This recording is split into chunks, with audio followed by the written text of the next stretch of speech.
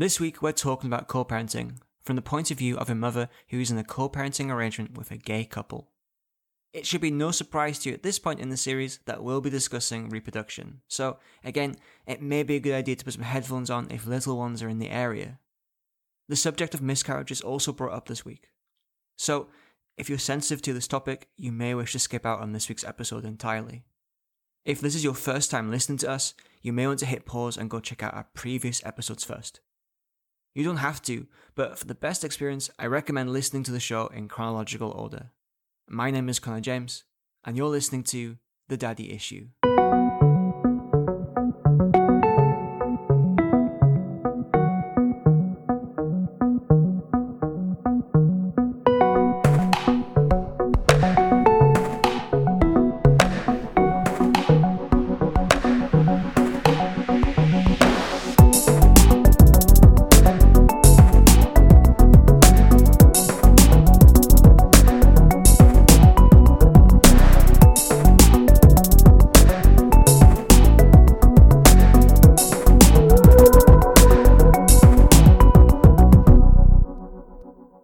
You may be familiar with the term co-parenting when it comes to divorced parents raising their children.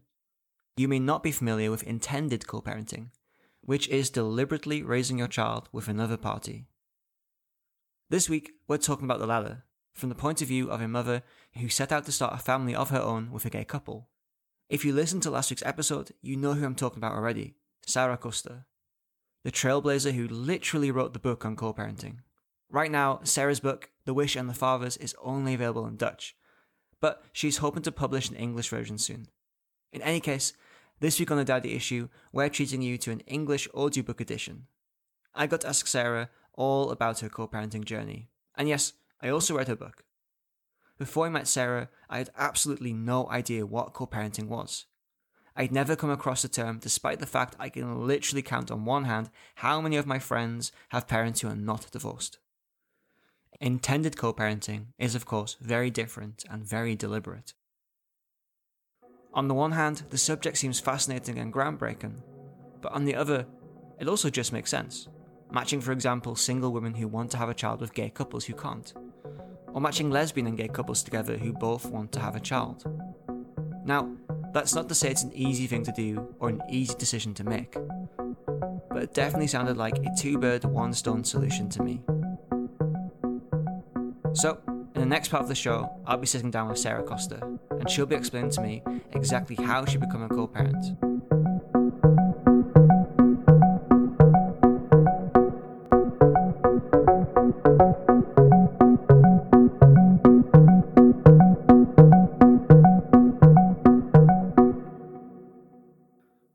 Sara, thank you so much again for your time. I know we discussed this a little bit last time, but I was wondering if you could let me know for the record, what exactly is co-parenting? Normally, co-parenting can be done when you divorce and then the child will live with his father and with his mother. But this is, it's called initial co-parenting. So in advance, you decide we want to form one family together, but we live in two houses. So for instance, I'm a single straight woman and I met a gay couple and we wanted to have children together. And we decided to be one family in two houses. So we co-parent, but it was our plan to co-parent. It's not created by divorce. And is there a limitation then to how many people can form a co-parenting agreement in the Netherlands? Is it limited to two parties? Well, if it's not officially, you can create your own family what you want to, but by law, it's just allowed to have two legal parents. One of them is the mother who gives birth to the child, so that's me in this case. And then you can choose one other legal parent. So one of the fathers is not the legal parent of his son. They're officially no family. Okay.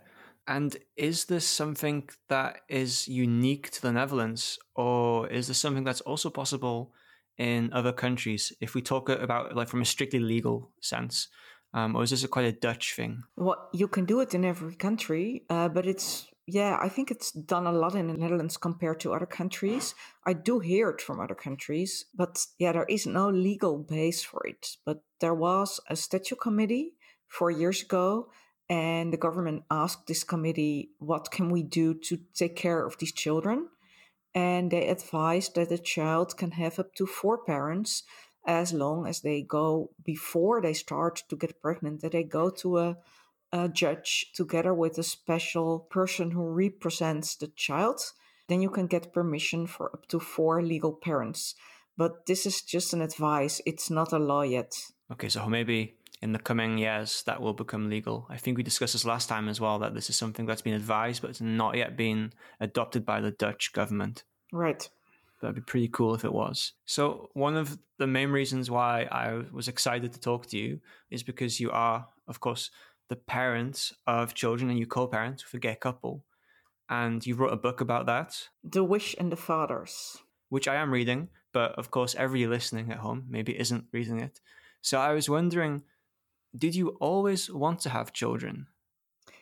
Yeah, I think so. It was not really a wish, but I assumed I would be a mother. Like, I'm a daughter of my parents, I assumed I would be a mother. And when I was 35, I realized that if you're single, you don't become a parent automatically. You really have to find a boyfriend or make a plan. And I made a plan. What was the kind of eureka moment where you thought, you know what, the way I'm going to achieve this, the way I'm going to get my goal of becoming a mother is to co-parent? When did that hit you? Well, I always thought when I'm 34, I will have 2 children. But the day after my 35th birthday, I realized that I wasn't 34 anymore and there were no children. There wasn't even a boyfriend. So when all the birthday visitors left the house and left a big mess of empty bottles, etc., in my house, I went to the balcony and I thought, well, I have to give myself some time to think this over. And question one, do I want children? And that was within 1 second, yes, I want to become a mother. I don't want to be 50, look in the mirror and see myself without children. So that was 1 second. The second question I asked myself is my wish large enough to choose to have children with a donor and to do it on my own? The answer on that question was no. I do want to do it together with somebody.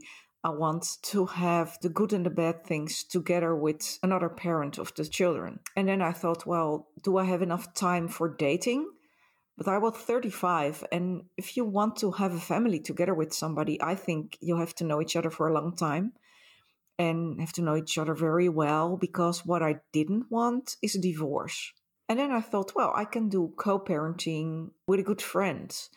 And I was thinking about friends I had, and then I thought about the gay guy, and I didn't want to have children with him. But then I thought, with a gay person, that would be great, because his mother wants to become a grandmother, but thought she would never have grandchildren. So I just have to look for a gay guy to have children with. Well, that wasn't that easy. But after a long time, I finally found Simon and Luca. We met each other and we talked about having children together. And when you guys met, so you decided, I'm going to find a gay guy because that means I can help them fulfill also their desire to have children, because obviously they also need somebody if they want to have a child. But I mean, you mentioned co-parenting.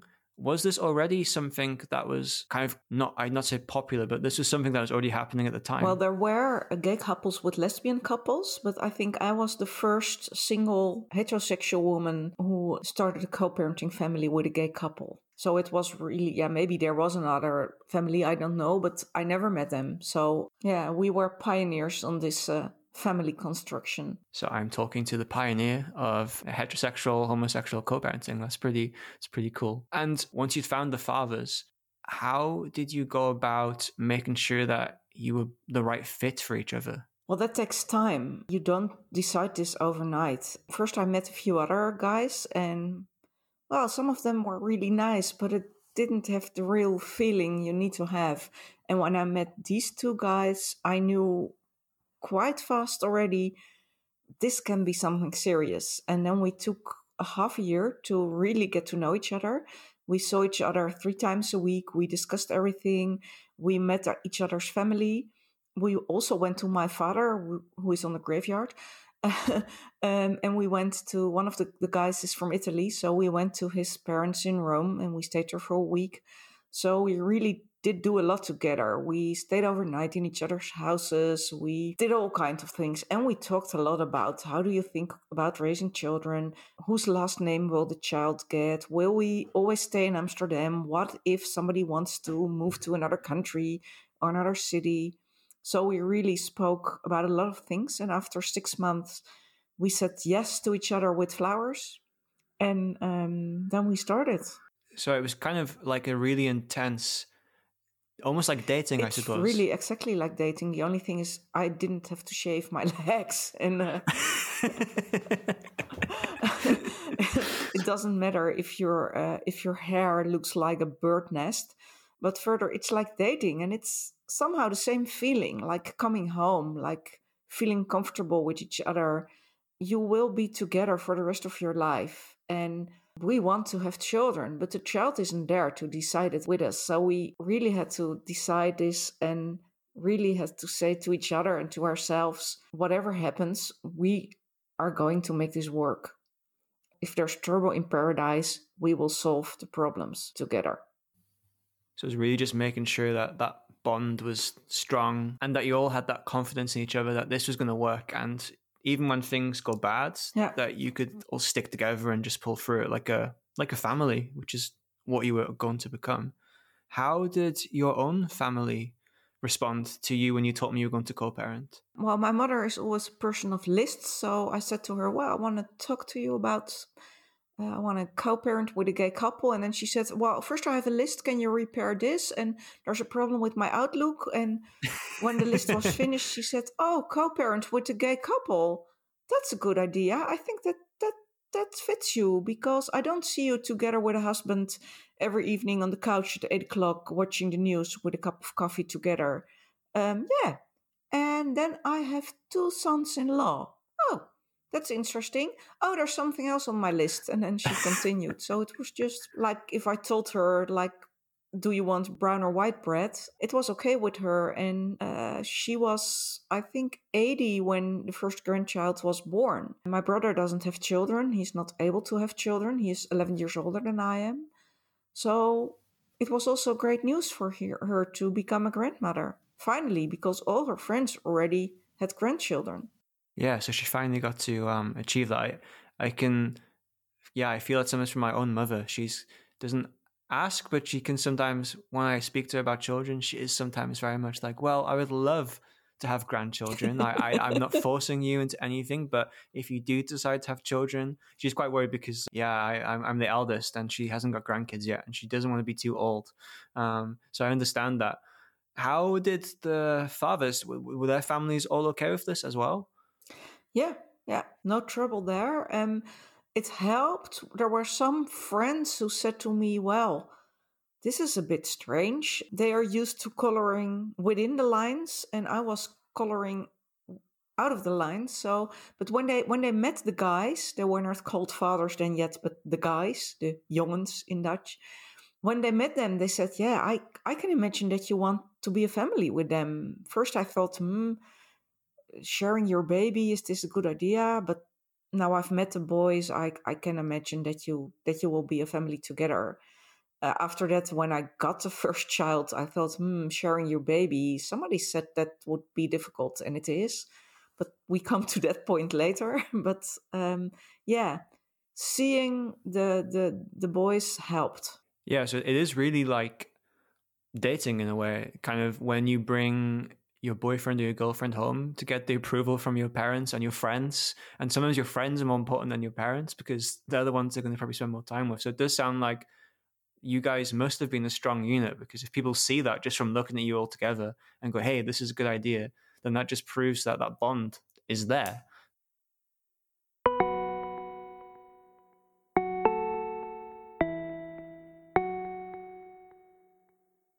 If we move on now to the beginning of your journey together into actually becoming parents, I was wondering, what option did you guys choose for conception? Did you go for something like IVF, or did you choose something like home insemination? Yeah, IVF is when you have fertility problems, and that's quite a difficult procedure. A lot of people ask me, oh, then it's IVF. No, IVF is taking hormones and having a treatment if you have fertility problems. But this you can do through home insemination. One person put some sperm in our case, in an empty peanut butter pot. Without the peanut butter, and somebody else from us, like me, put it in myself, and I got pregnant 5 times. So, but the first 3 times when I was pregnant, I got a miscarriage. Oh, I'm sorry to hear. And after that, 2 children. So, yeah, it works doing it at home insemination. And when you did get pregnant then with your first child, what is it like being a pregnant mother in a relationship where there's 2 fathers? How does that work? I'm guessing you guys are going to the hospital together. They're cutting your grass. Like, what kind of support did they give you during the pregnancy? That was okay. We had to explain it, and we had to pick up a chair from the hallway to have enough chairs in the room. And we had to explain sometimes some things. Questions like, who is the real father? Well, if you want to know who's the biological father, that's Simon, but they both will be fathers. And because it was a cesarean, then you're just allowed to have one person in the OR. Well, you always are just allowed one person. But then we had to choose which father. And, well, it was a serious surgery. So I wanted to have my best friend, who is a midwife, to come with me in the OR to support me, not to see the baby being born. It's the child of the fathers and me, but I wanted her next to me to take care of me. The fathers were on the hallway, and they got their son as soon as he was allowed to go out of the OR, and I wasn't yet. Well, I guess it's kind of fair as well then, because then they're both in the hallway waiting and nobody's the favorite. No. So you mentioned having to get chairs and stuff. So I guess, yeah, you must have had to explain this quite a lot, even to medical experts, that you guys were in a co-parenting relationship, because I suppose at that point it really wasn't a very common thing to happen. No, and when we wanted to have the second child, I got questions. I first had to see a psychologist, and she asked, like, are you okay together? And do you take care of the children in the same way? And do you agree about everything? And that was a bit strange, I found, because we had a child already. I needed some medicines to get pregnant from the second one. And do you ask a straight couple also if the question was if I allow the child to have some leftovers on his plate when he had dinner, and how the fathers did do that. And I was like, do you ask this to heterosexual couples too? But that was a station we had to pass. So we got the stamp, okay, medicines, and then we had the second child. Yeah, and if you hadn't needed the medicine, you would never have got those questions about leftover food. No. Which seemed very, very bizarre. And when you were pregnant, did you have to go on autopilot and repeat the same co-parenting story over and over again? Or did you choose not to tell that story? Depends. It still depends. Sometimes if I'm somewhere and people ask me about my family or about my work, because my work is now that I'm coaching rainbow families. And as soon as I start to tell about my work or my family, then people start to ask questions, and then it's about me for the next half an hour. So sometimes I just say that I have a boring job in IT and I write project plans which will never be realized. And then we can talk about something else. But if I start to tell about my co-parenting with a gay couple and my job of being a rainbow family coach, then people start to ask questions. And sometimes I just don't want that. But most of the time I'm just honest. And yeah, in the beginning, a lot of people ask me, like, what if the boys split up? What if they make you pregnant and leave? And I was like, if they make me pregnant and leave, they have to put their sperm in an empty peanut butter pot. They want to be a father. They won't leave me alone with the child. There's a large risk that they want to see the child more than I would like to. So people ask sometimes strange questions. And that's what I also say to clients now, that the fears of other people are most of the time out of their experiences. And it doesn't help to ask, it helps to ask interesting questions, but not like, oh, when you co-parent from the beginning, that's bad for the child because then it starts in a divorced situation. No, it's different. Please ask the question, like, how do you see this? Well, it's not a divorce. We are together. We are one family in two houses. So children walk in and out. They have the keys. We all have the keys of each other's houses. Sometimes we swap cars and whatever. We visit each other's family, sometimes without the other person. We're just one family with our happiness and with our fights. Yeah. And I think that's quite interesting that you come across that a lot as a coach as well, because I think even when I've started this podcast and I let people know I was doing this podcast, a lot of people, the first question was like, oh, why? Why are you even doing this podcast? Like, it feels like people are really quick to pass their own judgments and experiences onto you without really knowing what it is they want to ask in the first place, because sometimes it is just a simple question of what if X or Y or Z happens, or worst case scenario. Yeah, and you can ask that too to a heterosexual couple. Like, you're going to have kids, but if you divorce, will you stay in the same city? And how far away do you want to live from each other? But nobody asks that if a happy straight couple gets married and wants to have children. Nobody asks these questions. And we did talk everything through. So you make a co-parenting plan, you go to a lawyer, you say, well, if we have a fight, what do we do? Whatever, a lot. Yeah. I was wondering what would have happened if one of the fathers did decide not to co-parent anymore. If we one about maybe the early stages now of a relationship, what implication would that have had on you? I'm assuming that yourself and the biological father would have still had legal duties and rights to that child. So that wouldn't have changed, but maybe just the construct of your relationship would have changed. Well, point one, I have more faith in their relationship than I will ever have in my own relationships. They are, well, if they say something, they do it. And they said, we will both be the parents of this child. And even if we break up, we will take care together of this child. We take care that we split our house in a way that one of them lives upstairs and the other one lives downstairs. So we stay the parents of this child. So very dedicated. I mean, it's funny when you say all of this, you often hear of straight couples have happy accidents when they get married and then they have a kid. But in this case, it really is for these non-heteronormative forms of family. You really have to plan everything. So you really are building every possible scenario into your future and thinking everything through. It's not a quick decision and it's not an easy decision, but it's a decision that's really well thought through. And the kids are always first. From what I hear from you every time is that you guys have always thought of every scenario from the point of view of the experience of your children. Yeah, and of course, we also have our problems or our things. But I find it easier to solve them because I talk it over with the fathers of my children who aren't my husbands. What I found difficult in the beginning was when I finally, because I had 3 miscarriages, so I was nearly 40 when the first child was born, and he was in my arms, and I thought, you will be in my arms forever, and I will breastfeed you till you're 30 years old, not 13, but 30 years old. And I never want to share you with anybody. And I want to be a spider because the female spider eats the man after giving birth. Yeah, after giving birth. I didn't want to share the baby. So my friends were right. It can be difficult to share your baby.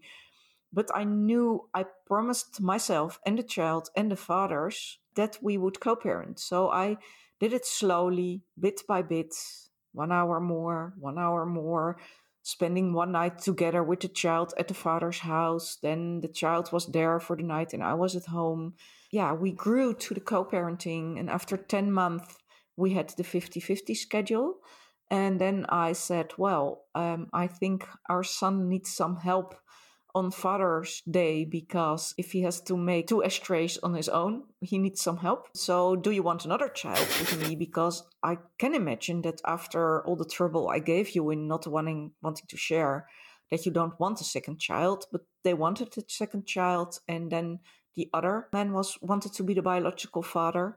And he said, well, if you have 3 miscarriages again and you're 40 now, we'd better, nearly 41 actually, we'd better start now. It might take 2 years before we're pregnant again.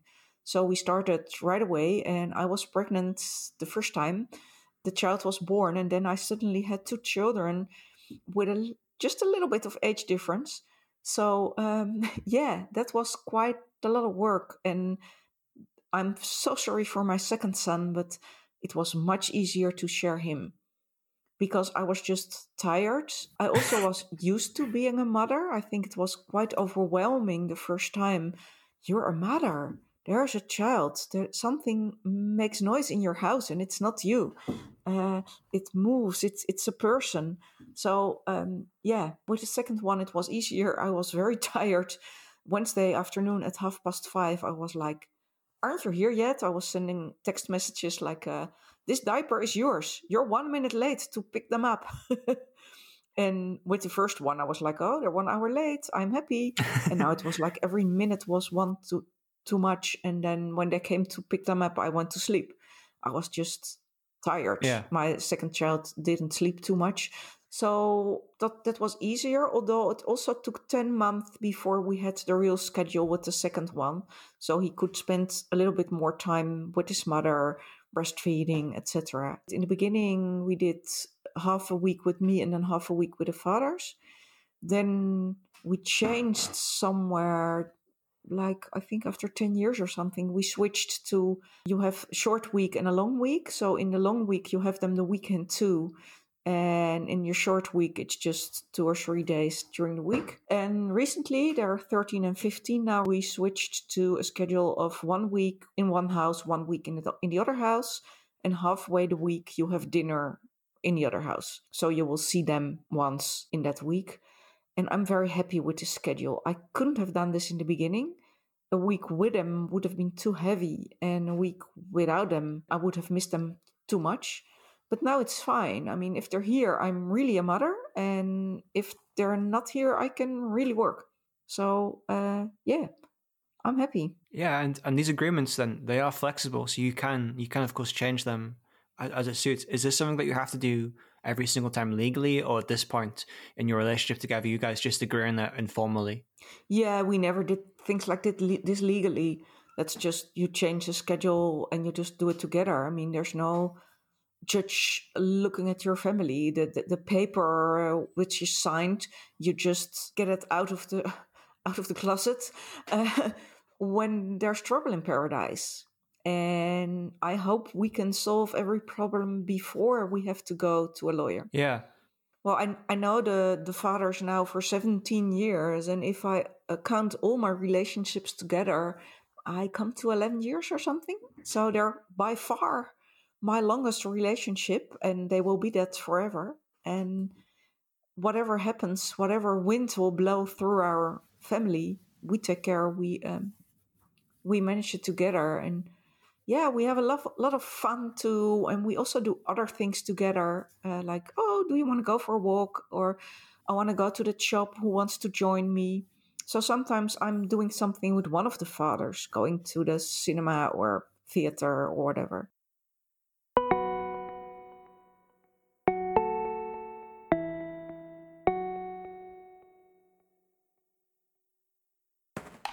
No, this isn't an advertisement break.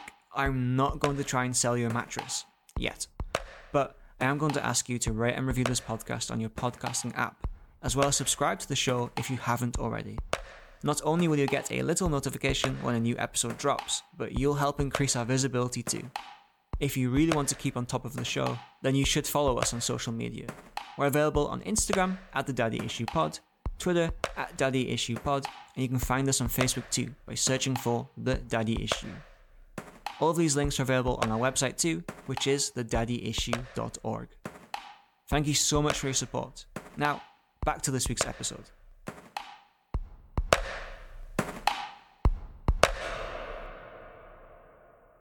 I was wondering what, for you, the main benefits are then of this co-parenting agreement as a parent for both sides, for you and also for the fathers. Like, what are the biggest benefits of this? If I had done it with a boyfriend, it would have been with the wrong boyfriend, and I would have divorced, and I would have felt sad for the rest of my life, because co-parenting after a divorce is really something different. But fulfilling my child wish. I think if I would have done it on my own, I would have had one child because that was heavy enough on my own. I'm very happy to see that the children know their fathers, that their fathers also raise the children. The children have input from 3 adults. They see a relationship in the other house. But for me, myself, it's great to have them a week, and also great to have a week that I'm Sarah and not just a mother. And I think the fathers, in the week that the children are here, they can work, they do their own things, but they can also be a couple and do things together. They can go for a weekend to Belgium without making serious plans who takes care of the children.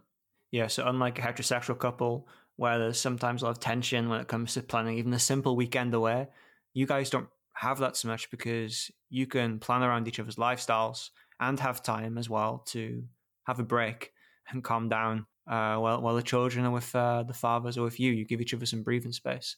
And what about your children then? What for them is the main benefit of being part of a co-parenting family? Well, they can't compare it, so it's normal for them. So you can't talk about what's the benefit because it's normal.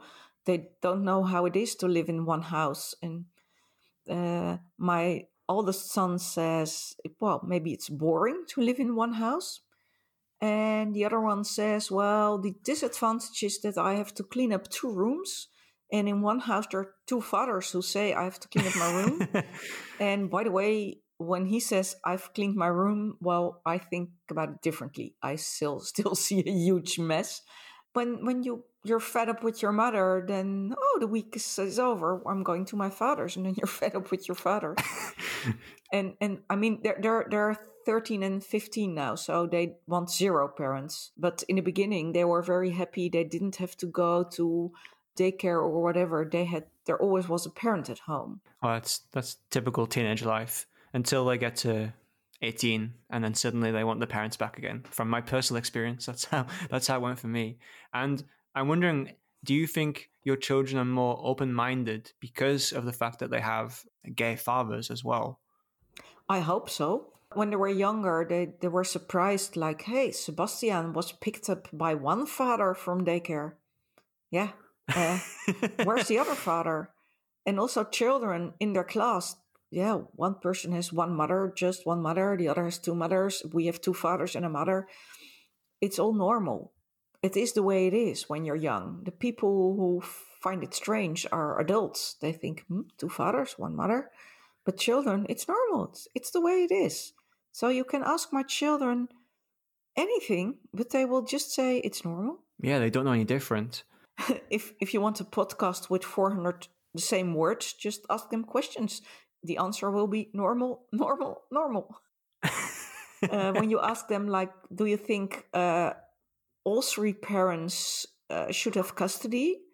In the beginning, they said, yeah, all 3 parents have to have custody. And now they say, I want 0 parents with custody. But I'm sure they want all 3 parents to pay their phone bills. I think so, yeah.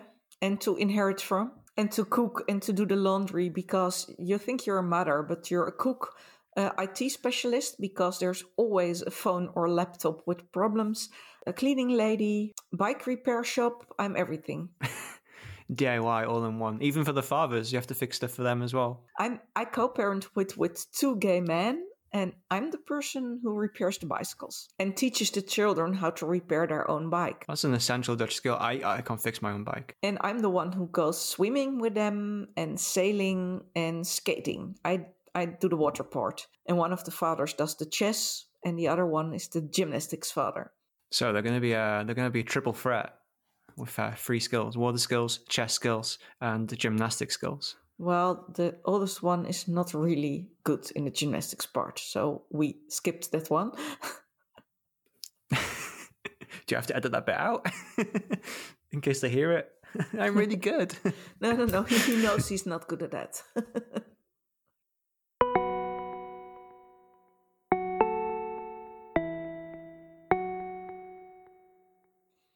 What is it exactly that a rainbow family coach does? Well, a rainbow family coach. I don't know if there are too many other rainbow family coaches, but I help people who want children if they're LGBT or single, if they need or want a different family construction or don't know yet what they want, they can come to me. I give workshops, I give coach sessions, so I ask them difficult questions. But they can also come to me, for instance, a single woman met a gay couple or a lesbian couple met a person who wants to be their donor. They can come to me before they start, and then I will ask them some difficult questions to think about. And after that, they go to a lawyer to really sign for all the things they agreed upon, and then they can start. And what we see is that people who went to a counselor before they started are doing much better than, well, not everybody, but we see less people back for mediation if they did proper counseling in advance. And people can also come if they have children already and they are in trouble or want to make a decision. So yeah, it's very different. A lot of different family constructions, different people, different questions. And I also train professionals who work with families how to deal with these modern family types. So, for instance, midwives, teachers, doctors. I explain them what the different family types are and how they can deal with the families. Yeah, so you're a pioneer and a fountain of knowledge for rainbow families, teaching experts like midwives and all these different constructions. Do you know maybe how many people you've helped coach into families at this point? I have no clue. At the foundation, More Than Wished For, we see 1,200 people a year. Wow. We give information or we organize speed dates where wannabe parents can meet each other. That's about 1,200 people a year. And in my coaching and the workshops I give, that's also a lot. And all the lectures I give to students, teachers, midwives, doctors, nurses, whatever. It's a lot of people. Yeah. I counted the babies which were born through speed dates I organized. That's 25 by now. Wow. That doesn't sound like too much because we do the speed dates now for 7 years. But for me, it proves that people don't say yes to the first person they meet. They really think it over. And sometimes we see people about 4 times back on a speed date before they find somebody where it feels good enough with to form a family. So that's 25 babies. But there are also ads on the website of More Than Wished For. Maybe there are 200 babies there. I don't know. And in my own practice, I think 20 or 30. Sometimes people send a birth card. That's a very Dutch thing, I think, that you send everybody a card that the baby is born. So I have a whole package of birth cards here. Yeah, that's very Dutch. Yeah. So I always ask, like, send me a birth card. I was very confused when I got those. You have to count them up. So you're responsible then for a kind of a mini rainbow baby boom, I guess. Don't give me too much honor. No. The Parole did say that you were responsible for a baby boom. I was reading. Yeah, that's what they said. Yeah. Well, I think that sometimes people send me an email in the middle of the night, like, I read your book and this is what I want to. I always thought I would end up without children, but now I read this, I know this is what I want. And they email me at like 4 at night or something. So I have book babies which are born because people read my book. And actually, out of every interview, somebody gets inspired. So I do a lot of interviews, and that's to inspire people, but also very good for the acceptation. If people know that there are different family types, and it's 2021. That helps. Like if your son is gay and you read in the newspaper about surrogacy or co-parenting, then you're not surprised if your son comes home and says, well, I want to introduce you to your daughter-in-law. Yeah, I guess that's the big thing, isn't it? It's acceptance. And the more that people know about something and the more that they're educated on it, the more accepted it is. And more importantly, people know what kinds of questions to ask and people know answers to give them. And that's just essential for acceptance in any community on any issue. Yeah, I always say don't give unasked advice, but ask questions which help the person. Don't give advice if you don't know anything about it. You're not asking for advice from your family. You want to tell them things and they can ask questions. But saying you shouldn't do that because it's bad for the child, you don't know. Yeah, it's when it does come to telling your parents about this sort of stuff. Yeah, you just tell them. And it's the same as with heterosexual families. A baby is coming. Oh, we're going to have a baby with this root. Yeah, deal with it sounds kind of harsh, but it is deal with it because that's what we've decided to do. What would your advice then be to people listening who are maybe thinking about co-parenting? I want to write a second book about this. Yeah, there's a lot of advice to be given. I think it's very important that you do this very well informed. So go to meetings where they give information. Take care that you speak a lot of people about this, people who have the experience of a family like this already, people who want this family already, Take care that you choose the family construction which fits you most. Take care you meet a lot of, in your case, women, so that you really feel the difference. And at one point you will feel that, yeah, it's like falling in love, that you think, okay, this is the person I want to be a family with.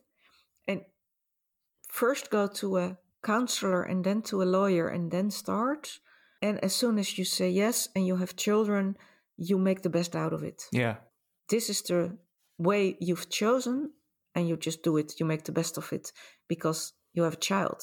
And the child deserves loving parents. Doesn't matter if it's 1, 2, 3, or 4. It deserves loving parents who can get along very well.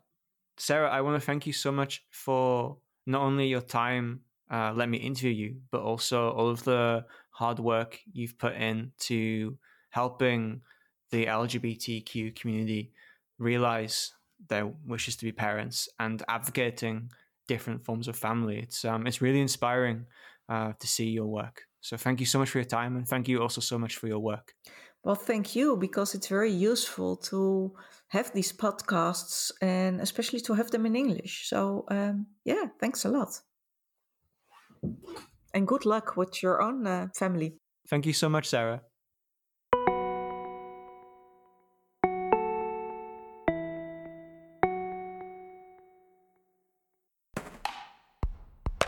That's it for this week's episode. But it's not the end of our journey into co-parenting.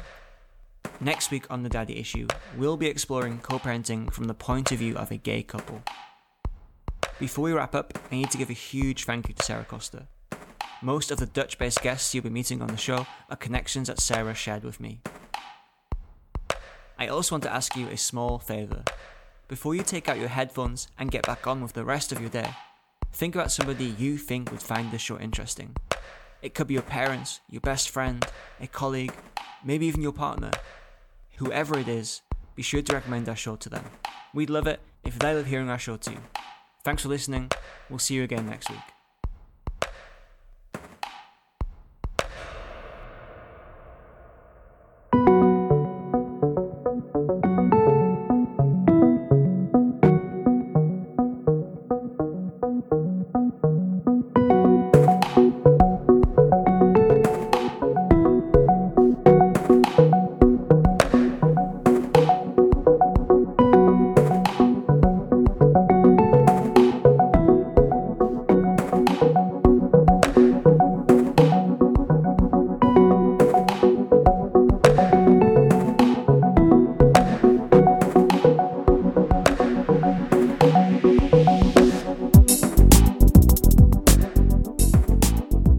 The Daddy Issue is an independent podcast, produced and presented by me, Connor James. Music by Willem de Boy. Fact-checking and editorial support from Emma Vogt. Our original artwork is by the incredible K-Toys. And a special thank you this week goes to Sara Coster, who not only let me interview her for the show, but provided most of the contact details for the people you'll hear in future episodes. We're available on Instagram at The Daddy Issue Pod, Twitter at Daddy Issue Pod, and you can find us on Facebook too by searching for The Daddy Issue.